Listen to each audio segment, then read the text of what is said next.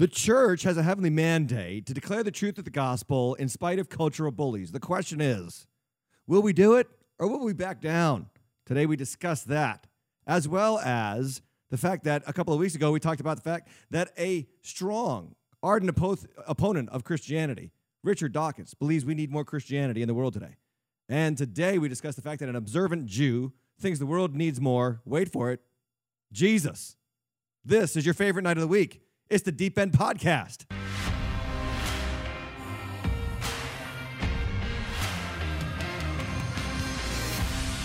Welcome. Tuesday night, 7 p.m., the Deep End Podcast, brought to you here in the bowels of Waters Church in North Attleboro, Massachusetts. My name is Tim. I'm the host of the podcast. This podcast brings you news, information, and inspiration from the Word of God as we go through Season 3, Episode 9, Acts chapter 4. That's where we're going to be in a few moments as we discuss God's Word together. But before we get there, let's just continue to remind you to like and subscribe on our YouTube page. And by YouTube page, I mean the Deep End YouTube page. Some of you still haven't moved over from the Waters Church YouTube page. We want you to move over. Would you please do that?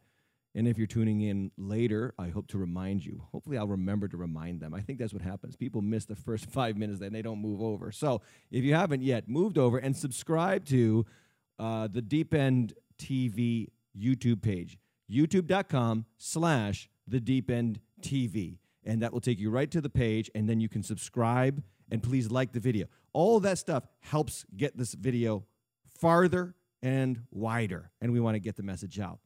So welcome also to our radio audiences on FM 93 and AM 1240 in Woonsocket, Rhode Island.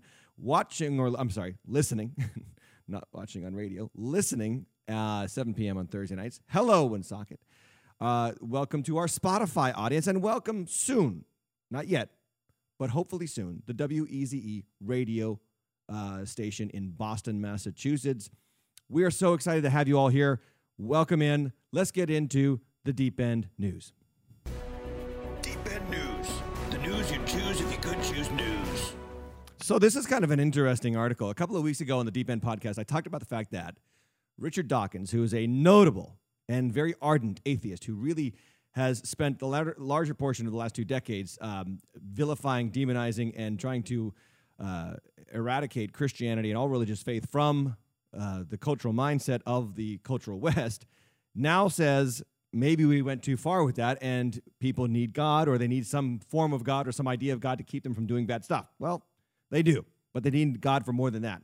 And we all know that as Christians. But what's interesting is this is now becoming a trend. I keep hearing more and more stories like this, and I want to introduce you to another story that I read this past week. Actually, this was sent to me by a guy named Dean in our church here at Waters Church.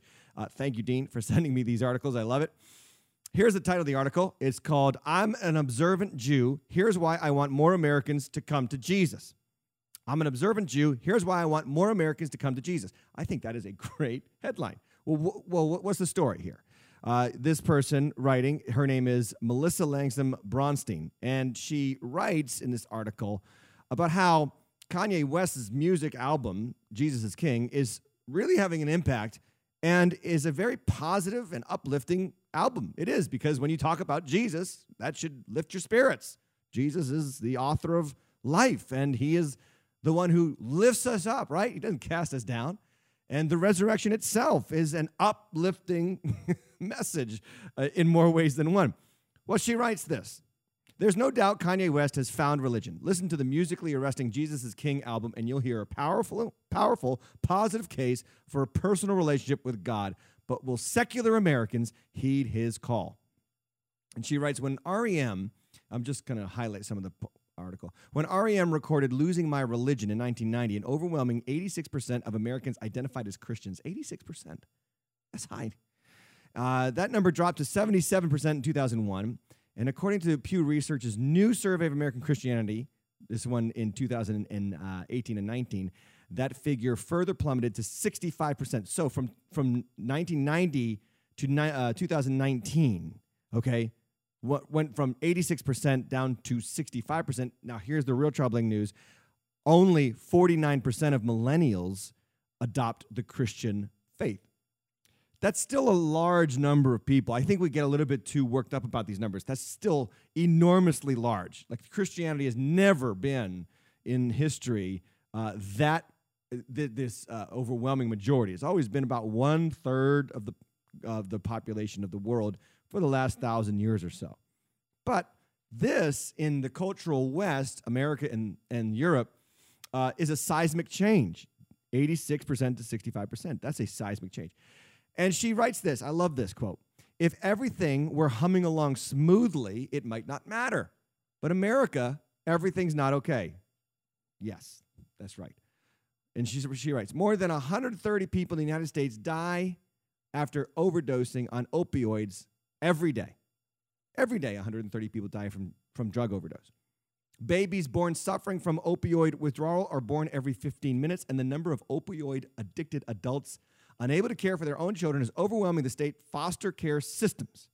The number of kids placed in foster care in the United States due to parental drug use," listen to this, "has more than doubled over the past 2 decades, rising to nearly 100,000 children every year, simply because adults are hooked on drugs and cannot care for themselves, never mind their young." She writes, "Americans are more depressed than ever. Deaths from despair, deaths by suicide or drug abuse and substance abuse have actually, for the last 2 to 3 years, been lowering the life expectancy of the average American or European. Americans are also lonelier than ever. 1/4 of Americans have no one to confide in about the ups and downs of life. Last year, Pew Research found that roughly 1 in 10 Americans say they feel lonely all or most of the time." And then she concludes with this heading in her last paragraph: "What you really need is Jesus." Now, mind you, this is not a Christian Jew. This is not a Messianic Jew. This is an observant Orthodox Jew who does not believe Jesus is the Messiah, but says, you know what, you know what America needs? Jesus. And she has stats to back that up. She talks about how church-growing, faithful, and let me just make sure you understand who she's talking about, faithful church-going Christians. So there's 2 groups that don't fall into that group. People who identify as Christian but don't go to church. That's one that doesn't fall into the group she's about to talk about. And people who go to church but they aren't Christian. And those 2 groups exist, and they are not part of the group she's talking about here. What she's talking about is people who go to church and are Christians. That's 2 in 1. Go to church and Christians. And she says they are, statistically anyway, far less likely to be addicted to drugs and alcohol, far less likely to be lonely. Instead, they have meaningful friends that they regularly connect with, far more caring toward people with different views than their own, and far more satisfied with life overall. The fact of the matter is, she has picked up, this observant, non-Christian Jewish person has picked up on the reality of what this Deep End podcast is all about, what we do as the Christians of this society, and what we've been saying since Jesus rose again. You need more to this life than just breathing, food, pleasure, work, money, and stuff. You need Jesus. You need something deep inside your heart. And that's why we do the Deep End podcast. And that's why I talk about these things. And I just think that if there is one benefit to the growing secularization of our culture, it is going to be this. More and more people are going to wake up to the reality that we need Jesus. And this is a golden opportunity. It's a golden opportunity for the church. Do you know why? Because the church has got to come out of its closet that it has been forced into by secular bullies and start proclaiming that Jesus is the way. And let the chips fall where they may. People might hate, people might dismiss, people might reject, but some people will receive it. And never before, in my lifetime anyway, have I seen a more golden opportunity for the church to speak up and speak out and share the message of Jesus. That's the news, and it ties perfectly to where we're going in our study of the book of Acts.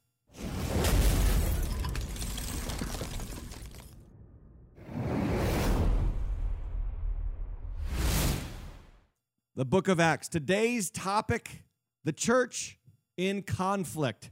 The church in conflict. So we are now 4 chapters in, and we're going to see the church engaged in conflict. Let's look at this title, The Church in Conflict, Why Conflict is Inevitable, Necessary, and Good for the Church. Yes. Yes, dear Christian. Conflict, I know, is a dirty word to some people.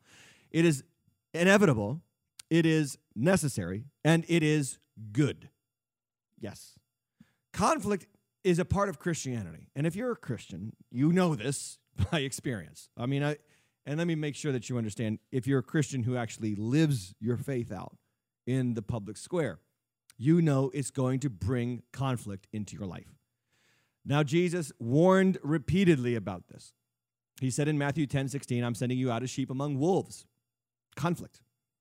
In 1 Corinthians 16:9, Paul, the great apostle, who gave his life in mission, in gospel mission, to spread Jesus' fame and glory around the known world at the time, said these words, 1 Corinthians 16:9, for a wide door of effective work has been opened to me, and there are many adversaries. I got a great opportunity, Paul says, and guess what? I got a lot of enemies. Conflict. Well, this is nothing new to the movement of the Judeo-Christian faith. Back in the Psalms, David writes in Psalm 119, 157, he says, many are my persecutors and my adversaries, but I do not swerve from your testimonies. Many are my persecutors and my adversaries. Some of you got that guy at work always needling you about your faith. Maybe you got that family member who doesn't respect, doesn't appreciate, puts down your faith. Maybe you have that child who rejects your faith, and it hurts. It pierces the heart. I know. Moms and dads out there shedding tears for their children who have scorned the faith that they worked so hard to rear their children in. There's a lot of adversaries out there, guys. This movement comes part and parcel with conflict. Acts chapter 14:21, it says this, when they had preached the gospel to the city and had made many disciples, they returned to Lystra and to Iconium and to Antioch. This is Paul and Barnabas, and it says this in verse 22, strengthening the souls of the disciples, encouraging them to continue in the faith, and saying that through many tribulations we must enter the kingdom of God. Through many tribulations. Don't miss that. We enter the kingdom of God. How? Through many tribulations. Philippians 3:18, Paul says, for many of whom I have told you often and now tell you even with tears, walk as enemies of the cross of Christ. 2 Timothy 3:12, indeed, all who desire to live a godly life in Christ Jesus will be persecuted. Verse after verse after verse informs the Christian. We will face hostility. We will face cultural bullies. We will face an increasing number of adversarial, both people and concepts that strike at the heart of what is so precious to us. The reason why we struggle with conflict as Christians is because our Christian faith is so personal to us. I mean, it's really an identity. It is an identity, and it's a heartfelt identity. And a lot of people, a lot of Christians that I know, and I'm one of them, you can attack a lot of things about me. You can attack my looks. You can attack, maybe where I live. You can attack maybe, I don't know, my socioeconomic status, whatever, even my color, the color of my skin. You can attack that. But when you attack my faith, that's personal. That's real deep for a Christian. And so if we're not careful, we'll get sideswiped. We'll get really beaten up and depressed and despondent about the fact that our faith is going to face conflict. That's what happens continually and repeatedly in the book of Acts. Thank God that the book of Acts is here. Thank God we're going through the study, because I think we're going to arm ourselves today as true believers in Christ, knowing that if our forefathers in the faith went through these things, we will go through these things too, and going through these things actually links us up in heart and in mindset with our forefathers, with our forebears, Peter, James, John, Paul the Apostle, coming soon in the book of Acts, right? Three things I want to say about the idea of church and conflict. Three things. Number one, it is inevitable. It's going to happen. We've already talked about that. You're going to face conflict. The question is, will you capitulate or will you stand strong and impact culture? It's so intimidating, too, in our day, because culture is everywhere. Culture comes at you all the time through your social media, through the television. These are like the television and film and all that. That's old school cultural intimidation.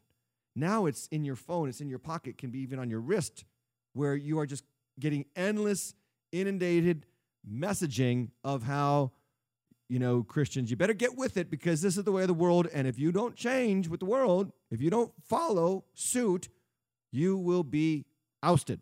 Okay, but we're going to face this. It's inevitable.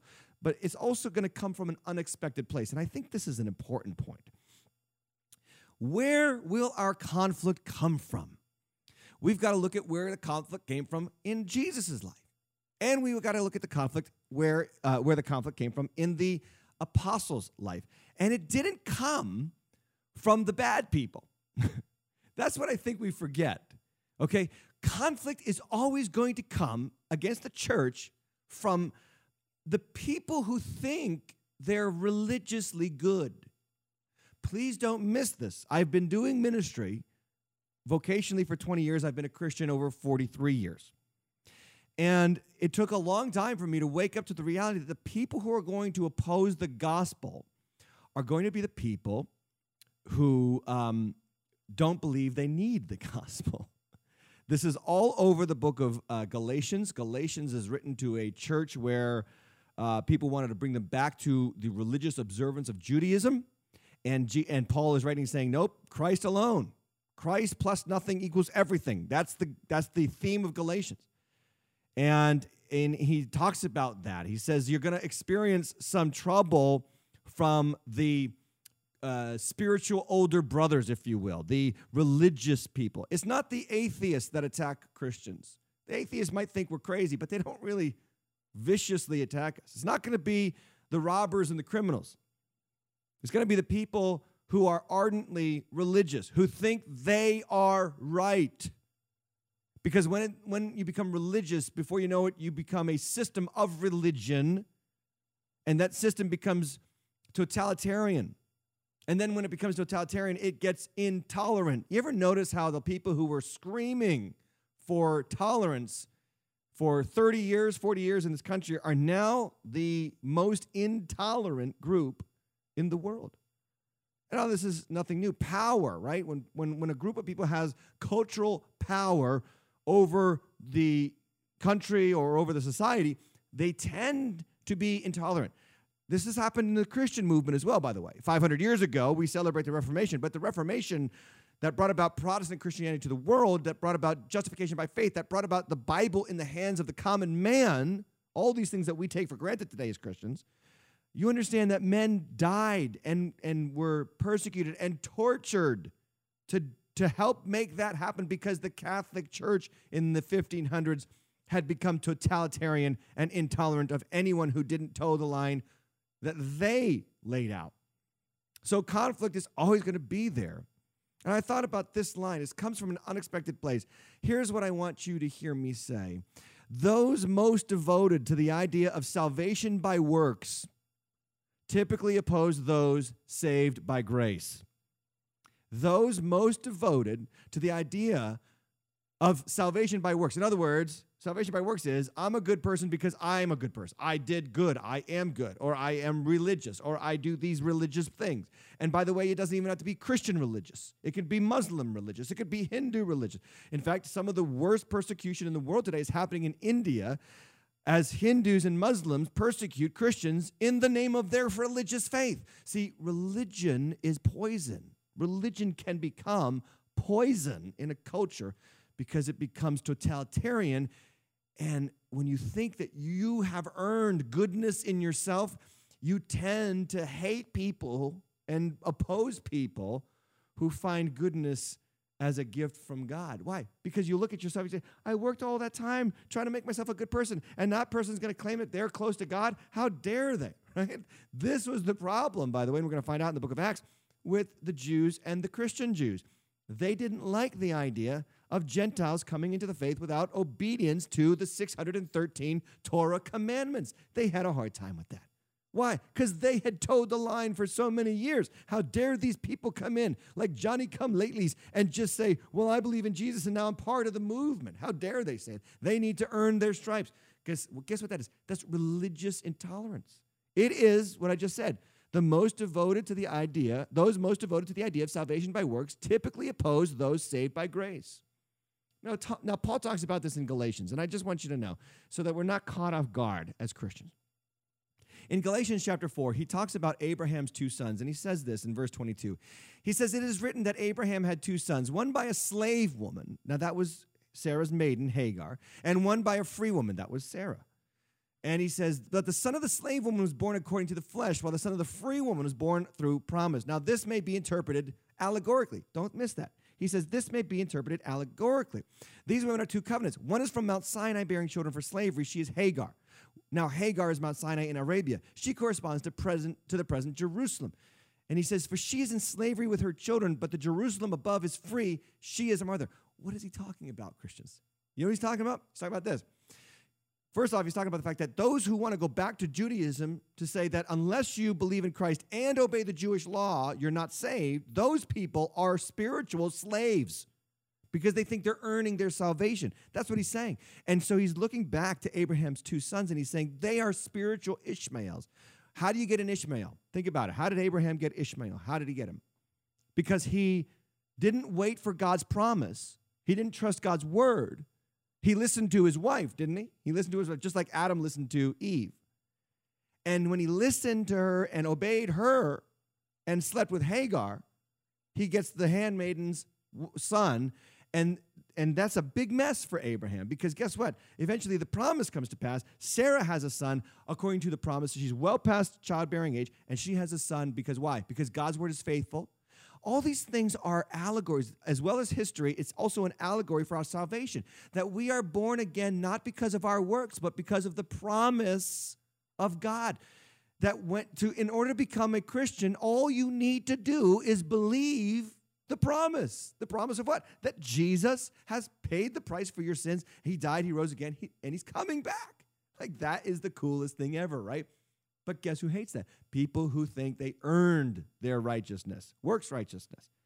And so the Bible talks about this in Genesis 21, that there comes a moment when Isaac is born, and Ishmael, the son of the slave woman, who represents religious people, taunts Isaac. He actually scorns Isaac. And that's when Sarah kind of flips out, and like any wife, she's like, he's not going to treat my son like that. Get that woman out of our house. And Abraham is a typical man. He's like, okay, honey. And he gets her out of the house, right?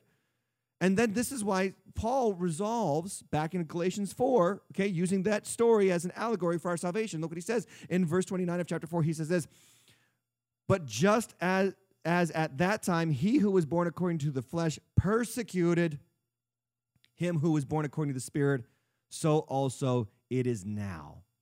What is he saying? He's saying exactly what I just told you.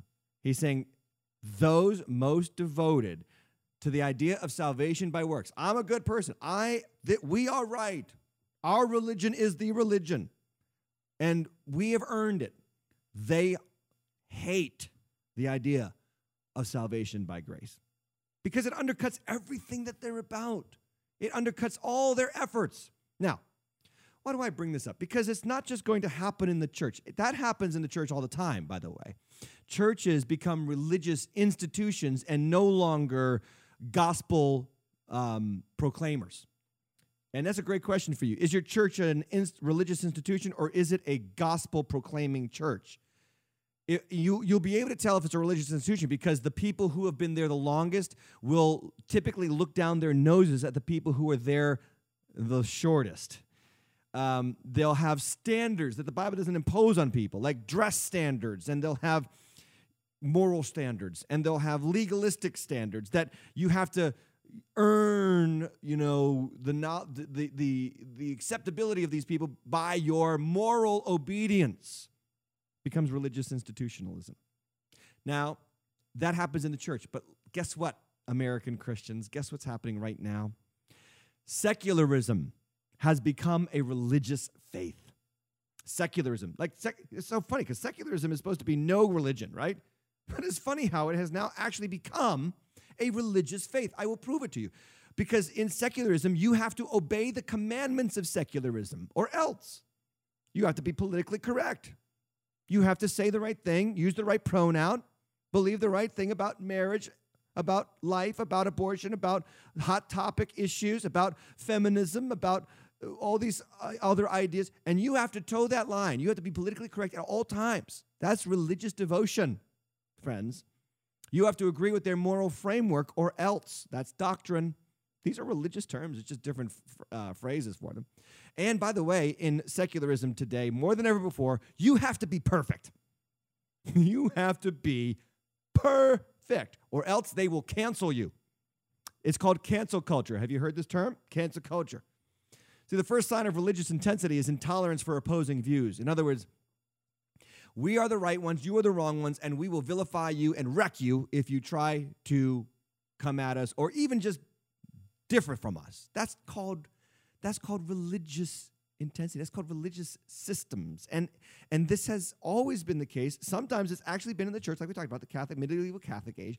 Sometimes in Baptist churches, in Pentecostal churches, or now, again, in secularism. There's this move toward secularism in our culture, secularism that proved so fatal to so many millions of people in the last century, right? They did this recent survey of 16 to 24-year-olds in this country, and it found out that 28% of them had never even heard of Joseph Stalin. Joseph Stalin, who murdered 60 million of his own people in the name of atheistic communism, sorry, wrong way to say it, atheistic communism. And 28%, 1 out of 3, 16 to 24-year-olds have no idea who he is. 70% of them had never heard of Mao Zedong, who murdered 50 million Chinese people in the name of atheistic communism. You know the greatest trick the devil has ever pulled on the human race? The greatest trick the devil has ever pulled on the human race is to convince people that he does not exist. And that's exactly what's happening in the cultural West right now. That's exactly what's happening. You get cancel culture because we have moved so far away from Christianity. We have become, our culture at least, has become intolerant and opposing and openly hostile to those who would hold a different opinion. Now, Barack Obama, God bless his heart, our former president, made a statement, is in the New York Times, on call-out culture, and he said basically, that's not activism. This is a headline from the New York Times. And he basically said, this cancel culture nonsense has got to stop. This is Barack Obama, who in many ways I think actually helped create cancel culture. But here he is in the New York Times saying, he says, quote, the world is messy, there are ambiguities, people who do really good stuff have flaws, and this idea of purity and that you've never compromised and that you're always politically woke, you should get over that quickly. And the crowd kind of laughed when he said that. So there's a sense sometimes, this is all him saying this, there's a sense sometimes of the way of me making change is to be as judgmental as possible about other people, and that's enough. If I tweet or hashtag about how you didn't do something right or used the wrong verb, then I can sit back and feel pretty good about myself. Did you see how woke I was? I called you out. He says that's not activism. That's not bringing about change. If all you're doing is casting stones, you're probably not going to get that far. And I have to say, and I don't say this much about him, I agree. 110%. That's right. Do you see the religious nonsense too? That is obsession about, we could use Jesus' own words here. Basically, Obama's saying exactly what Jesus said 2,000 years ago. If you're obsessed about the speck in your brother's eye, whether that be a religious speck or Christian speck or Jewish speck or a secular speck, you're out of line morally, according to the secular guidelines, political correctness, but you're not worried about the log in your own eye. Religious terms can be applied to this stuff. That's why I say secularism has become a religious. Well, I agree with him. Guess who did not agree with President Barack Obama? The New York Times. The New York Times actually published an editorial piece titled Obama's Very Boomer View of Cancel Culture. And the author basically makes this claim that cancel culture, is necessary because all cancel culture is a few young people getting on Twitter to express their frustration with people of different views. That was basically the gist of that article in response to Obama's criticism of call-out culture. Well, I'm sorry, but that's not all cancel culture is. There's a plethora of evidence that cancel culture is typically violent and overtly or openly hostile to those with opposing views against secularism. It's why Kevin Hart was removed from hosting the Oscars because of decades-old tweets about homosexuality. And he had to apologize for 6 months. He had to pay. He had to do penance, right? It's why a conservative speaker goes to University of California, Berkeley campus, and the protests erupt so much, this is in 2017, that the students in that college destroyed $500,000 worth of property. Because why? Because a guy with a different view was about to speak on campus, invited by a campus organized group. The damage included shooting commercial-grade fireworks into buildings and at police officers, smashing ATMs, setting fires, dismantling barricades and using them as bats to break windows, throwing rocks at police officers, and even hurling Molotov cocktails. $500,000 worth of damage at the University of California, Berkeley, where, by the way, free speech started in this country. The fight for free speech started. Now it's being shut down. Secularism is becoming religious. Or how about Annie Moritz from Bryn Mawr College? She was a freshman, and she posted on Facebook about a ride-sharing opportunity to get a ride where? Guess where? To a Trump rally. She was so viciously attacked on social media, she had to see a counselor. She considered suicide, called a suicide hotline, and eventually had to drop out of school. That, my friend, is not a few people on Twitter just expressing their political viewpoints. That, my friend, is hostility, conflict. It is cancel culture, and it is absolutely anathema to everything America should stand for, to everything Christianity actually stands for. So you've got to understand something. Secularism is becoming a religion, and big tech is in on this. Google is in on this. Big report, actually, just this week. Google manipulates search results heavily. This is from BusinessInsider.com. They prioritize results for Amazon and large businesses over smaller ones. They also remove autocomplete results that involve sensitive topics like immigration and abortion. They even outright blacklist some websites because of the views of the company and what they believe. I mean, this is what is happening right now in our country, and big tech is a part of the problem, honestly. I don't use Google anymore. I don't know if you guys over there at our media department, you Google anymore? I use DuckDuckGo. I like DuckDuck. Go to DuckDuckGo. This podcast is not brought to you by DuckDuckGo. But if you're out there, DuckDuckGo, maybe you'd like some free some paid advertising on the Deep End podcast. Anyway, this report just came out from a congressional hearing that was held December last year. April Glaser, a pro-choice writer for Slate, searched abortion on YouTube, and the results that she saw from her search, she didn't like. So she wrote an email to YouTube complaining about the search results that she got from writing a search for abortion. And when she checked on Monday, she saw that the search results had been adjusted so that she got results that were more to her liking. She would later receive a response from YouTube spokesman saying that the company is working to provide more credible news content from its search and discovery algorithms. What is my point? Why am I bringing all this stuff up? Because, guys, secularism is so religious now, they're actually coercing and shaping your reality in ways you may not even be aware of. I know this for a fact. Sometimes I'll go to Google for a search, and I'll think, I remember this article I read one time, and I'll search for that article. I can't find it anymore. It's gone. What's happening? They're in the back rooms adjusting the algorithms, adjusting the search results so that they can shape you. Do you understand that? Did you know that? I hope you're aware of these things. If you're not, you need to be aware of these things. So here's my point. If you don't have the Holy Spirit, you will be baited and hooked and trapped into the grip of secular humanism, and you won't even know it. Be mindful, friends. There is a conflict. The church is going to face conflict in more ways than one. So it brings me to the last point about the church and conflict, and that is that conflict is actually good for the church. It is. It's good, and that's what we're going to see here in Acts chapter 4. All that to get to the text, finally. I'm sorry, I know. I bloviate way too much about news, but I love that part of the podcast. I hope it helps you. Let's get into the text, shall we? Here's what it says. Reading from verse 5. It says, on the next day, their rulers and elders and scribes gathered together in Jerusalem with Annas, the high priest, and Caiaphas and John and Alexander, and all who are of the high priest family. Okay, what's happening? Remember last week, Peter and John, they healed a lame man, and then Peter preaches the gospel, and then 3,000 people or 5,000 men are added to the church. Probably 20,000 people total are added to the church. Beautiful moment.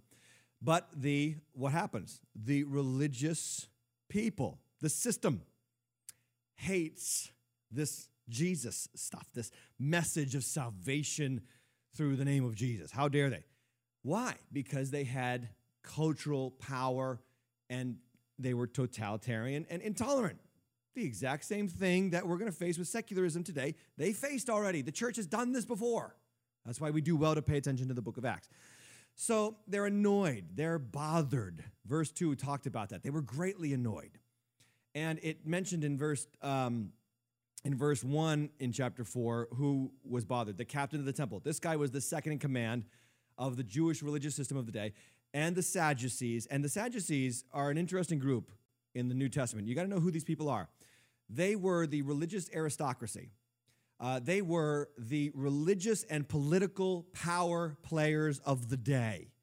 They loved Rome. They didn't hate Rome. They loved Rome. They wanted to work with Rome. They thought Rome's got all the guns, or, bows and arrows back then, the chariots. So let's work with them to impose our view of the world. So they had no problem with Rome. They worked with Rome. They wanted to protect Roman power. And they didn't like anything that threatened Roman power because Rome gave them their power. Now, the Sadducees also did a few other things theologically. They denied the resurrection. They didn't believe in the resurrection. The old preacher joke is they were sad you see because they didn't believe in the resurrection. Stupid preacher joke. Okay, they denied angels. They denied demons. They denied the spiritual world. They believed that man was in charge of his own fate and the direction of the world. I would liken them to a lot of liberal, white, mainline Christian, quote-unquote, Christian churches today, where basically the miracles have been, denied, and the resurrection is no longer really a thing. Jesus spiritually arose, so we spiritually rise. There's a lot of churches like that. And anyway, they're greatly annoyed because these guys, and you have to see these guys are like older brothers in the family of God. And they're like, hey, we paid our dues. And who are you guys, you upstart Galileans from the backwoods of Israel? Who are you guys to start telling these people that they need to believe in this guy, Jesus, that we crucified a couple of weeks ago? Who are you? They're annoyed. Conflict. Now, Jesus told the disciples in John 11, he said, the chief priests and the Pharisees are going to come at you. They're going to come at you because they came at me. And so that's where the conflict comes from, the religious institutions. So then it says this in verse 7. And when they had set them in their midst, they inquired, by what power or what name did you do this? Now, I just want to make sure you're aware of something, that they're in the midst of the Sanhedrin. And the Sanhedrin, was the leadership council. It was the Senate, if you will, of Judaism in the first century, plus the high priest, 70 senators and one high priest. A lot like the White House and the legislative branch of our country. So that's who Peter and John are now brought into to face. It's like they were going in before the Supreme Court of Israel. It's really intimidating. Now, we read these passages because it's an old book, and it's like, it's kind of, if you were like me, you were Sunday schooled these stories, so you see it on the flannel graph, and it's not that serious. Oh, by the way, the flannel graph is coming back, Deep Enders. But anyway, you see it's not that serious, and so what you have to realize, though, is that this literally really happened, and John and James, these guys, Peter and John, are brought before the Supreme Court of their country because they're talking about Jesus. How would you feel? I would be totally intimidated by that. You would be too. The church is going to face immense conflict, intimidating circumstances. Maybe you feel that at work. Maybe you feel that where you go to school, intimidated. That's one of the number one tactics of the enemy, to intimidate you by the scale or the size of the crowd that's hostile to you or your faith. Well, what does Acts teach us? The very next verse. I love it. Look what it says. Then Peter, what? Filled with the Holy Spirit. I love that. Do you know why? Because here's how the Holy Spirit fills you. This is when it happens. When does it happen? It happens when you need it to happen. So Peter could be intimidated. He's not. Why? Because guess what? The Holy Spirit is there, ready to fill him and to empower him. Some Christians say, I want to be filled with the Holy Spirit, but they don't want to face circumstances where they will need the Holy Spirit, right? That's the thing. That's the catch-22 of the Holy Spirit's fullness. In other words, the Holy Spirit's not there just to make you feel, oozy inside. The Holy Spirit's not there just to make you feel warm and cozy. The Holy Spirit is there to empower you to face challenging circumstances in the name of Jesus and do things right to bring glory to Him. That's exactly what happens. So let's read on. Peter, filled with the Holy Spirit, said to them, rulers of the people and elders, if we are being examined today concerning a good deed done to a crippled man, by what means this man has been healed, then let it be known to all of you and to all the people of Israel that by the name of Jesus Christ of Nazareth, whom you crucified, whom God raised from the dead, by Him this man is standing before you well. So same thing He said to the crowd. Back last episode, we talked about this in chapter 3. He now says to the Supreme Court. Are you picking up on a theme? The Holy Spirit wants to keep your life consistent. What you say to one group of people, you'll say to another group of people. Isn't that cool? Some of you, you're two-faced. You put a different face on for this group because you're worried about what they think, and then you're different when you go to church or different when you go to your Christian group, and that's not Holy Spirit fullness. The Holy Spirit fullness gives you the power to be the same person bringing glory to Jesus, no matter if you're in front of a crowd that loves it or in front of a crowd that hates it. That's Holy Spirit power. Now, Jesus had warned the disciples about this in Matthew 10. They're going to drag you before their councils, and they're going to drag you before governors and kings. And then He said what? He said, don't worry about what to say beforehand, because the Holy Spirit will give you the words. In fact, in Luke chapter 21, verse 14, I love this. Jesus says, settle it therefore in your minds not to meditate beforehand how to answer. I love that. Jesus is like, when you're dragged before the cultural institutions of power and they're going to threaten you and they're going to want to kill you, don't even think about what you're going to say beforehand. The Holy Spirit's going to come upon you such a way you're going to have something to say that will come from Him. So don't prepare anything because you might mess up what the Holy Spirit actually wants you to say. I love that. So here they are experiencing exactly what Jesus talked about. Let's go on to verse 11. It says, this Jesus, this is Peter's sermon again. This Jesus is the stone that was rejected by you, the builders, which has become the cornerstone. Now he's quoting right out of Psalm 118 there. And there is salvation in no one else. No one else. For there is no other name under heaven given among men by which we must be saved. Guys, it's the lost battle of Christianity today. In our world of pluralism and secularism and all kinds of other isms, the church has lost its prophetic voice to raise its voice and say, there's only salvation in Jesus. And I hope you hear me say it. We have got to say that.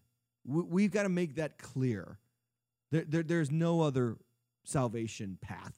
It is not all roads lead to the same place.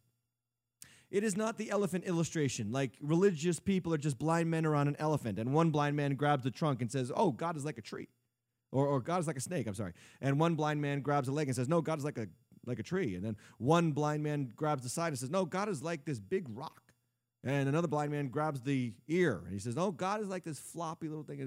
So those are all the religious people having this partial understanding of God, and so they're not all exclusive. They're all got a portion of it. That's a bunch of baloney. First off, it's baloney because how dare the person making that assumption about all the other religious people know that the whole thing is a stinking elephant? How do you know it's an elephant in the first place? That makes you exclusive about your truth. Isn't it? All truth claims in some way are exclusive. Even the claim that all religions are the same is an exclusive claim. You're demanding that everybody believe what you believe about all religions. And anybody who says that, and especially the people who say that all religions are basically the same, has just proven their ignorance that they have never spent 1 second actually studying religions. You need to take a comparative religious course because they are not the same in any way. In many respects, they are polar opposites of each other. And Christianity is different than them all because we don't believe in salvation by works or by your obedience or by your moral performance. We believe it's by grace. And there's no other religion that says that. And there's no other name by which we must be saved. That's exactly what Peter says here. That's what the Holy Spirit gives you. This is the second thing about the Holy Spirit. The Holy Spirit gives you confidence to say what's right, even when other people think you're completely wrong. And this is exactly what we see in the apostles. To be bold enough to say things that might not be, quote unquote, what? politically correct with the system under which Peter and John are residing and ministering. But the power of the Holy Spirit gives them the boldness to say it and let the chips fall where they may. Okay, moving on. Verse 13.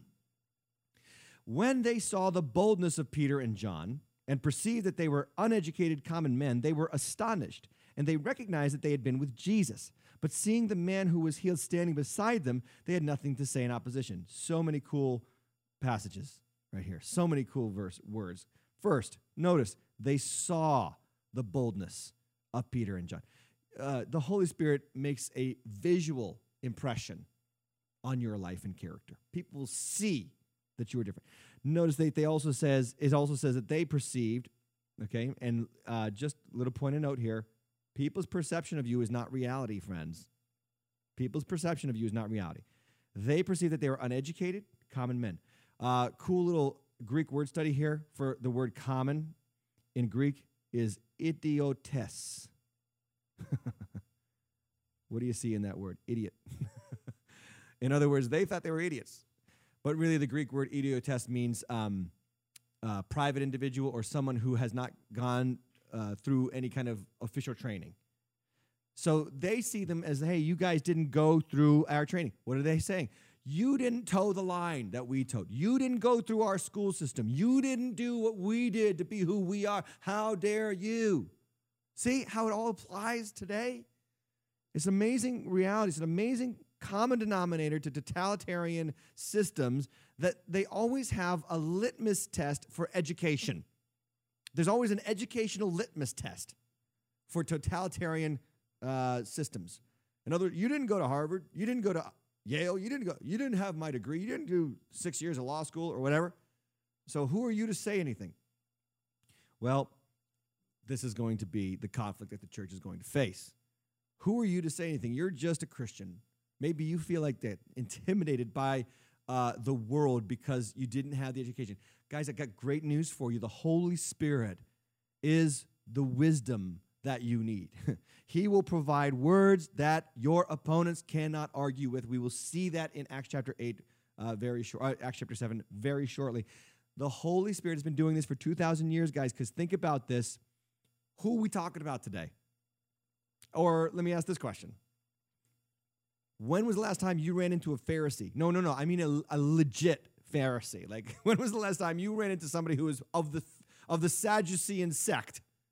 They don't exist anymore. Okay, history has proven it, that the people who are filled with the Holy Spirit have outlasted and have proclaimed the opposing viewpoints, no matter how powerful they had been at the time. Amen. So it goes on. Just one last point about that verse. Could we just put that back up? It says that they recognized that they had been with Jesus. I just think that's so cool too. They recognized that they had been with Jesus. I mean, they knew. So there's this recognizable quality to being with Jesus. Verse 15, but when they had commanded them to leave the council, so they're like, all right, go away, because we can't do anything about this. You healed this guy. I don't know. We're going to figure something out. So they had this little private meeting, and when they commanded them to leave, they conferred with one another, verse 16, saying, what shall we do with these men? For a notable sign has been performed through them, that's evident to all the inhabitants of Jerusalem, and we cannot deny it. And then it says in verse 17, but in order that it may spread no further among the people, let us warn them to speak no more to anyone in this name. Verse 18, so they called them back in, and they said, don't speak, don't teach at all in the name of Jesus. Intimidation. Did you notice, too, that they're really concerned about the teaching? They're really concerned about the message. Why? Because that's what the devil hates. The devil hates the message. The devil hates the message that you, with all your sin, with all your shame, with all your guilt, could be made right with God in an instant by placing your faith in Christ. He hates that message so much. Why? Because he knows it's the death knell to his grip on you. He knows it's the thing that's going to break his lies over your life. I just find it tremendously interesting that they are more upset about the message being proclaimed than Peter and John doing miracles that they can't argue with.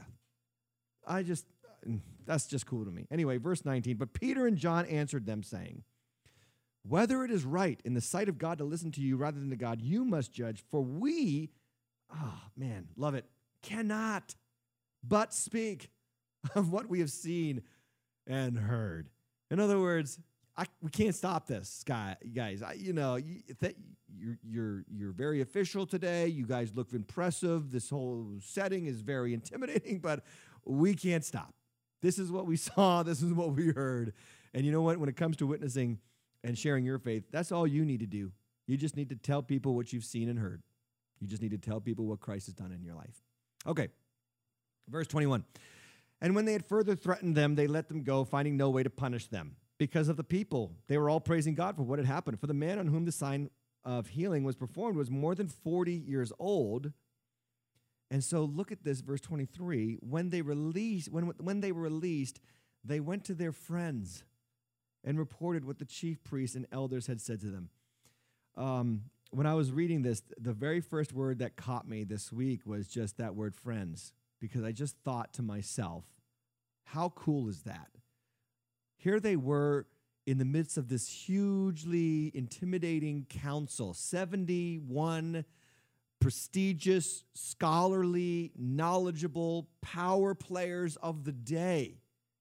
You know, they're standing in the Supreme Court Hall of Israel, and they're getting hammered, and they're getting accused of vile things, and they're being reprimanded and threatened.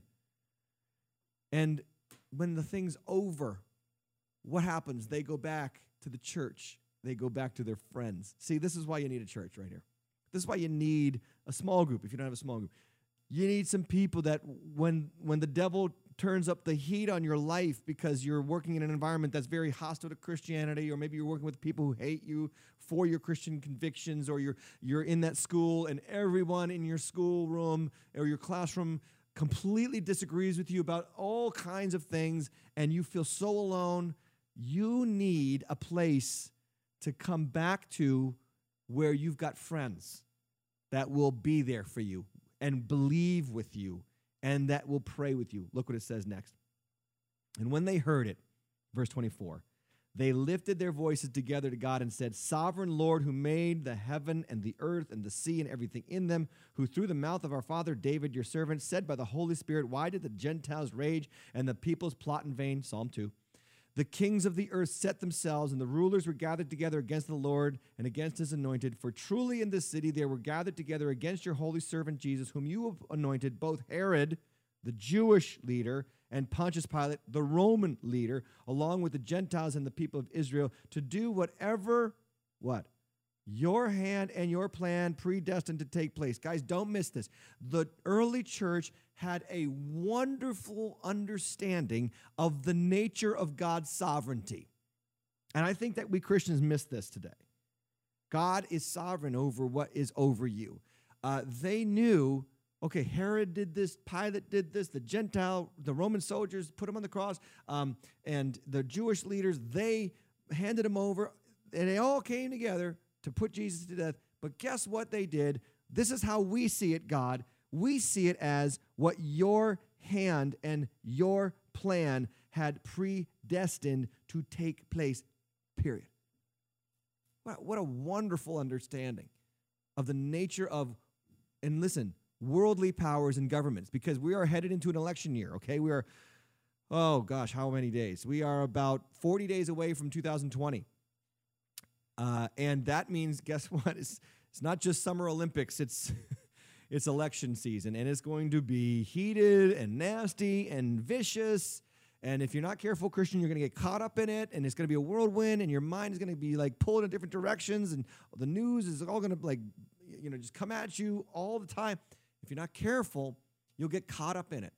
And you need to have an early church view of worldly powers. Whoever's in charge, whoever's in the throne room or the Oval Office or the Senate or the legislature or whatever, they're just going to do, they might do things that are evil, but God's going to take that evil and he's going to use it for good. See, you got to look at this in your own life personally too. Whatever is coming at you from the devil, God can use for your good. And he can use it to promote you and to elevate you. You think it's there to upend you. It's there it's there to actually be used and leveraged for your good. This is the gospel's central message. The devil has a funny way of constantly overplaying his hand. See, the devil gets a little piece of victory and he thinks, and he goes too far. Like he had a little piece of victory. He got Jesus arrested. He went too far. He put him on the cross. And God's like, okay, great, fantastic. Now I'm going to use that death to bring salvation to the world. Boom, gotcha, mic drop, done, finished. Okay, that is so cool. So this is what you got to see about your world. Your world might have some evil people doing some evil things in powerful places, but God is over that. Verse 29. Now look at what they pray for. And now, Lord, look upon their threats and grant to your servants to continue to speak your word with all boldness while you stretch out your hand to heal, and signs and wonders are performed through the name of your holy servant Jesus. What did they pray for? Peter and John basically just get accosted by the power structures of the day, and the church hears about this, and they don't pray for safety. Did you know that? Did you look at that prayer? They don't say, Lord, protect us from the evil sinners. No, they say, Lord, stretch out your hand and help us. Help us to keep speaking with boldness. By the way, boldness, you need to pray for it. The early church prayed for boldness. Are you praying for boldness in your life? And then stretch out your hand to heal, signs and wonders. Pray for those things. Don't pray for protection, pray for power. Don't pray for safety, pray for the Spirit's filling. This is what the church did. This is how the church, the early church, responded to conflict. And so should you, and so should I. Verse 31.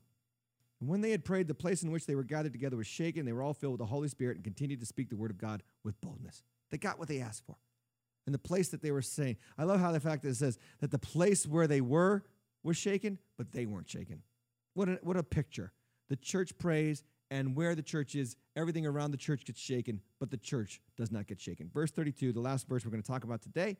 Now the full number of those who believed were of one heart, one soul, and no one said that any of the things that belonged to him was his own, but they had everything in common. The only thing I want you to see from this verse, we'll talk about this next week too, is the full number of those who believed were of one heart. It's the first time that in talking about the numbers of the church, that Luke actually very poetically says, not a numerical count of the people, but actually a trait, a characteristic of the people. They were of one heart. So, the church in conflict, it's inevitable. It's going to come from unexpected places. That is what we talked about it earlier. Religiously intense systems, whether they be secular or quote unquote sacred or other religions or good personism. It's going to come from that place. The people who believe they're saved by works typically oppose those who believe they are saved by grace. And then thirdly, it's good for the church. But I want to give you one more point. You know, I'm feeling generous today on the deep end. I'm going to give you one more. It's a little surprise point.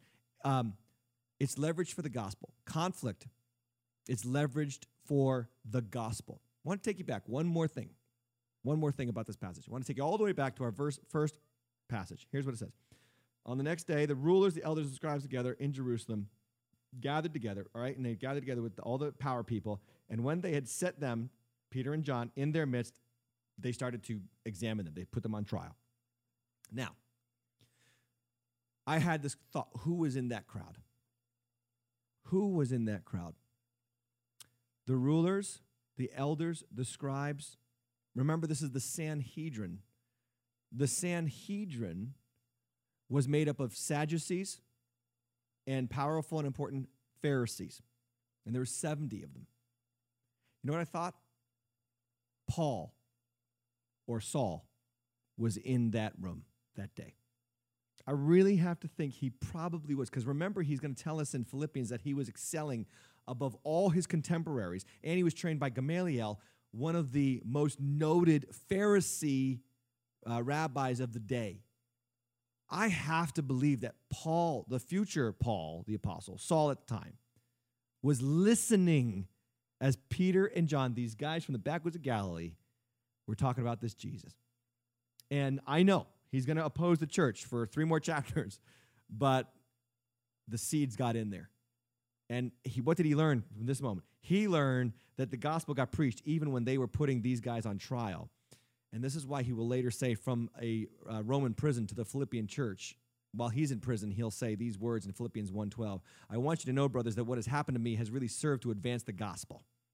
In other words, my imprisonment has actually helped get the gospel out. You know what? When we face conflict, when we get attacked, you know what? It might feel like we're not getting anywhere. It might feel like, gosh, we're saying it and nobody's listening, or we think all they do is hate us. I want you to know, and I want to leave you with this thought today. There's a good chance that when you're standing for Christ and people are criticizing you and hating on you, there is quite possibly in that very crowd that is hostile to you a future believer. They just need to see you stand. They just need to see you say, I'm going to stand for Christ. I don't care what you say. I don't know. That's my hope and all that we're going to face, all the conflict we're going to face. Conflict's inevitable, necessary, good, and it's leverage for the gospel. Anyway, I hope this episode helped. I really enjoyed preparing it and presenting it to you. And I want to let you know again, one more time, all of those who watch The Deep End on the Waters Church YouTube channel, please go over to the Deep End TV channel, youtube.com/deepend, The Deep End, TV. Please subscribe there and join us on The Deep End on that channel every week. That's where we want you to go. Like and subscribe. Follow us on all our social media, or check us out on the deepend.tv website. I'm so glad you were here. I hope you have a great week. See you next time on The Deep End. Thanks for joining us for this week's episode of The Deep End Podcast. We pray it helps you grow in your faith and in your walk with Christ. If you don't already have a home church, we invite you to come out to one of our campuses this weekend. Check us out at waterschurch.org to find a location near you and a service time that fits your schedule. Make sure to stay tuned for next week's episode of The Deep End Podcast.